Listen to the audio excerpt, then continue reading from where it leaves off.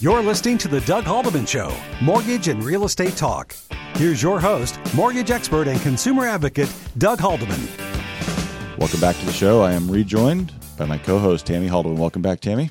It's good to be here. It sounds kind of weird to come into a segment about adversity, but I think the focus is overcoming that. Financial adversity is what we wanted to talk about today. Yeah, because we could talk about all types of adversity that we go through, and that's pretty broad. And how do you recover from it, and the crisis management that goes along with it. But let's focus, because the theme of our show is being smart with your money and overcoming financial adversity. Let's talk about that, because when you're talking about overcoming adversity, it could be a job loss, it could be a divorce. Tammy, you and I have both been through job losses, we've been through divorces. It could be custody fights, it could be an illness. Later in the show, we have Brian Kelsey coming on, and he fought through cancer to overcome adversity. It could be just massive debt that you built up. All of those things can create a lot of extra stress in your life. It's true. I mean, and the list could go on and on and on for people, for sure, about that. So one of the things that we kind of talk about is, I'll say habit, or you call it human muscle.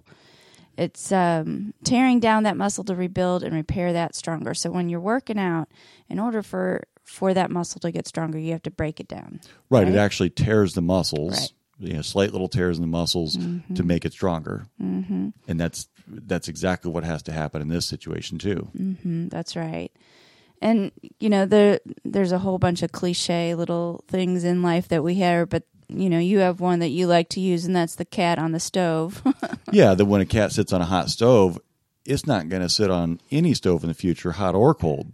And you have to watch out, because there's a mental effect that happens with that. So when somebody, let's say that they make a bad investment and it costs them a bunch of money, well, now all of a sudden they never want to invest again. And I think a lot of the people that I come in contact with on this particular subject is that there's a lot of shame wrapped around and fear wrapped around money and the adversity of that, where they are now in their life. And so then all of a sudden what starts happening is they've created a belief system that they're not good enough or worthy enough. They feel helpless and hopeless. It's not, and we can go through those a little bit to define that a little bit, but I think worthiness is just, you're not good enough.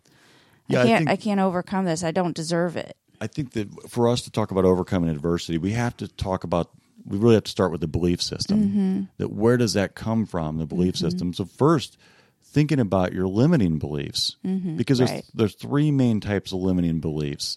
What's the first one, Tammy? It's actually hopelessness, that it won't happen for me. Not trying. There's no use trying. There's no use trying. This is for other people. I've been born in this lot in life. I've heard people say that my parents are not rich, so I'm not going to be rich.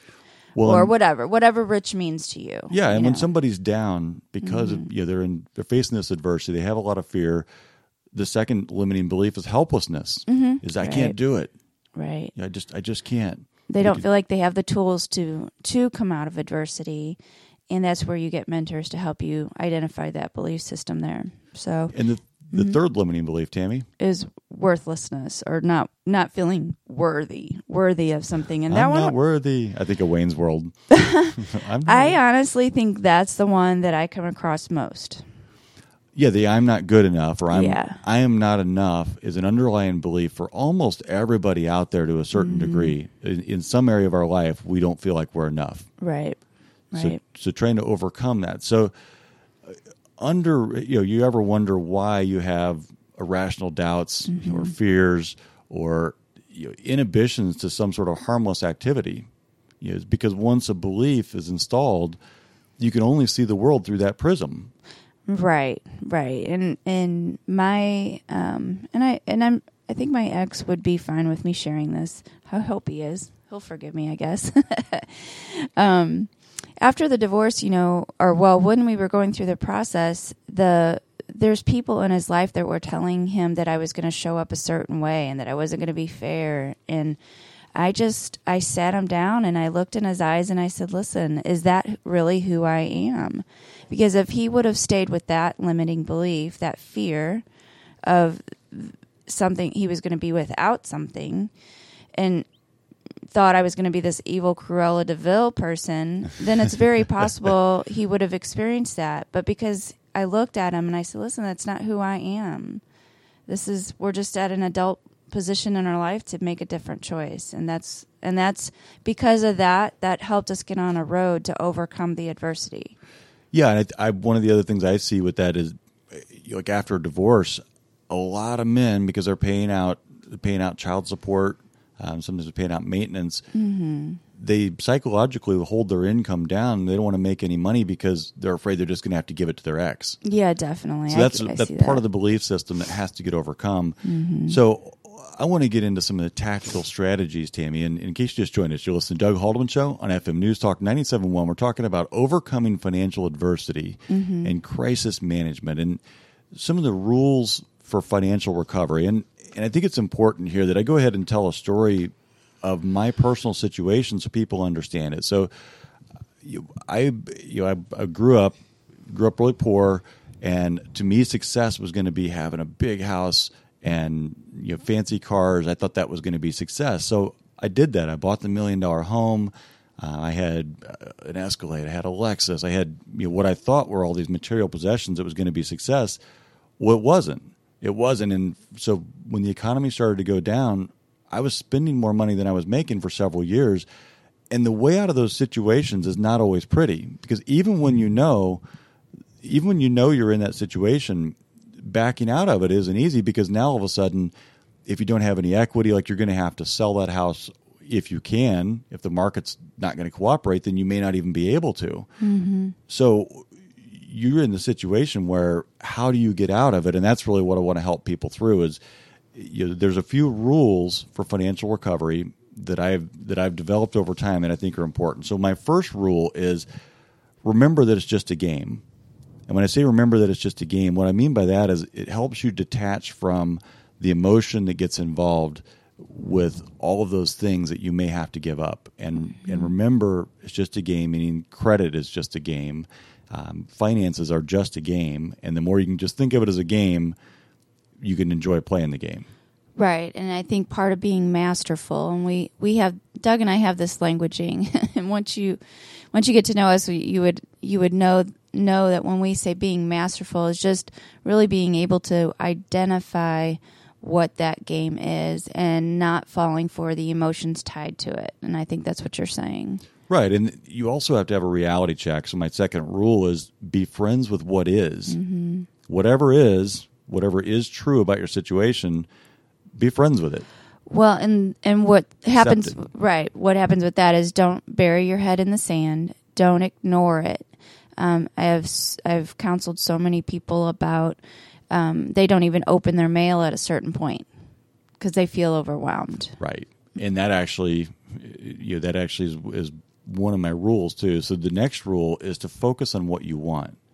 So think about, what is it that you want? You want to be able to recover. You want to be able to get to some place in the future. That's right. And you have to focus on that so that you can start to take action. Yeah. Here's my next rule, Tammy, is represent you and your family first. Your creditors will take care of themselves. Okay, here's where that's important. So I'm going to give an example that people tell you to go communicate with your banker. And I had a commercial bank in town that I had done business with for many years, and I thought I was going to have to file bankruptcy. So I went and I sat down with him, and I told him that I thought I might have to file bankruptcy. Wasn't sure if I was going to. And by the time I got up from the desk, before I could even get to my car, they swept all my accounts. They took every penny out of all my bank accounts, and that money was spoken for. I had checks written out and all that, and I was already in a bad financial position. And now all of a sudden they just wiped me out completely with everything. And some local banks can do that when you have commercial loans there. They have clauses that you've signed that you don't even know you've signed where they have access to that money. And what I realized at that point was that I was trying to be a good guy and look out for the bank's interest and try to work with them. But I realized that I needed to represent myself and my family first, not the bank. The bank will be just fine. You borrowed problems at that point. That is absolutely true. Here's the next rule is to find the shortest distance from where you are to where you want to be. Okay, so the goal is that you want to be able to put a stake in the ground at some point where you can actually start over. And I'm going to lead with these tactical strategies in just a minute on what that actually means, because you've got to have a stopping point for the bad credit. Now, the next rule for financial recovery is you have to use the chance to reset your expenses. Okay, so if you frequently have gotten in adversity because your expenses are too high, use it as a chance to reset them and keep those expenses really low and live below your means. And then my last rule for financial recovery is to release your attachment from your material goods. And Tammy, you think you probably have always been very good at this. I wasn't. This was something I had to learn because I realized how attached I was to the big house and the cars and things like that. And once I could give up that attachment, my life got a lot better. Yep, it tends to do that when you're forced to, I guess. Yeah, I think that was just a principle of what I grew up with, is to not be attached to materialistic things. So, yeah, that one's easy for me. But let's go ahead and get into your tactical strategies. There's the option, the option number one that you have is bankruptcy. So let's talk about that.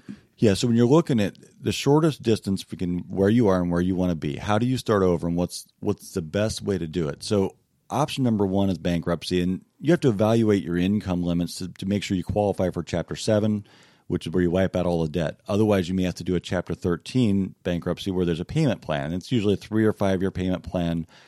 I don't encourage this option in very many cases for Chapter 13. And you have to evaluate how many of your assets will survive through the bankruptcy, because things like a 401k or life insurance can survive through a bankruptcy, and the bankruptcy courts don't have access to those funds. So if you can have some of those assets survive through, that's a great thing. Mm-hmm. And then here's an optimal credit strategy, Tammy, and this is something that I've coached several people to do, and they've thanked me for it later, is file the bankruptcy before you ever even have a 30-day late payment on your credit. Okay, so before, you've never been late on your credit, you still have perfect credit, may still have a score in the 700s. If you file the bankruptcy before you have a 30-day late, they can no longer, once you file, they can't report you late on anything. All they can do is show included in bankruptcy. Your score may never even go below a 660.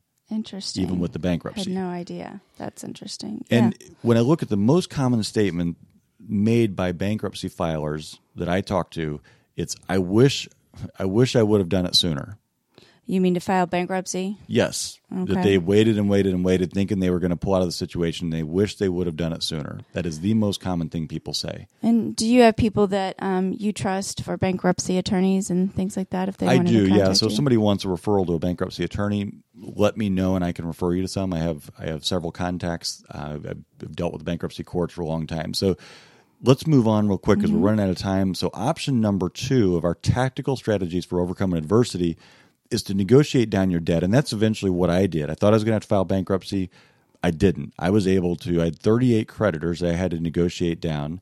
And you take whatever remaining assets that you have that may have survived through the bankruptcy, and you have to know what kind of pool of money you have, and you're going to go in and negotiate with your creditors to take reduced settlements. Now, in this case, it's actually a little counterintuitive that the lower your credit score, the lower you can negotiate those settlements. So because the fear for these creditors is that, hey, listen, I'm going to offer you 10 cents on the dollar, and you're going to either take that or I'm going to file bankruptcy and you get nothing. So that's really the leverage that you have is filing bankruptcy. So the lower your credit score, the more likely they think you are for filing bankruptcy, and it will protect you. And next is your credit cards will be running soft pulls on your credit, which will guide them on taking these low settlement offers. So I would say shoot for 10 cents on the dollar, and you'll probably end up around 20 cents on the dollar if you make all these settlements. And then anything that's reporting to credit negatively, you want to settle that debt first so that it can get that stake in the ground where all of a sudden they zero out and there's no more derogatory stuff reporting. And then you want to make payment plans with any debt that's not reporting to credit yet. Okay, so that's the plan for negotiating down the debt. Now, option number 3, because option 1 was bankruptcy, option 2 is negotiate down your debt. Option 3 is to continue doing what you're doing, of continue making monthly payments and try to make progress by paying off all the debt. without negotiating anything down. You're not filing bankruptcy. You're just actually paying off the debt that you borrowed. That's a preferable option for most people, but I'll say that it may, if you can't make progress very quickly, it may take you 10 years or more. And it usually is not the shortest distance between where you are and where you want to be if you're truly in adversity and have a bad situation. So the only way you're going to be able to do this is by creating a budget with a debt snowball so that you can actually start to make progress on this debt. You're going to have to increase your income somehow by taking on a second job, get your side hustle going on. And this option may take you the longest. After you pick one of these three options, now you've got to start the recovery process. And for the recovery process, this is where you have to start to reestablish credit. You've got to cut off the bad, which we would have done in one of those first three options. You cut off the bad, no more late payments ever after that point. You've got to manage medical debt. You've got to manage all those things so nothing derogatory gets reported, and start to establish new credit. So credit cards, you need a couple credit cards. Go to creditcards.com. Start with a secured credit card if you have to. Then you can also start to challenge derogatory items that are on your credit. So you can start to challenge those with the credit bureaus. And also auto loans are really easy to get after a bankruptcy because it's secured. If you don't pay it, they're going to come get your car. And those are going to be pretty high interest rates, but you're just going to have to buck up and do it if you want to be able to have a car and reestablish credit. And my last tip on the recovery process is to keep your expenses low. So, Tammy, overcoming adversity, what do you think? I think you summed that up very well. Yeah, so if you're in a situation like that, I don't spend much time. I used to spend a lot of time when the economy crashed with friends of mine that have been through it because they knew that I knew a lot about that process. I would just encourage you to stick with it. Visit our website, and you'll be able to see all these steps for overcoming adversity, especially overcoming financial adversity. Visit smartwithyourmoney.com and check out our tips on this. So coming up, we're going to be visiting with someone who has overcome adversity.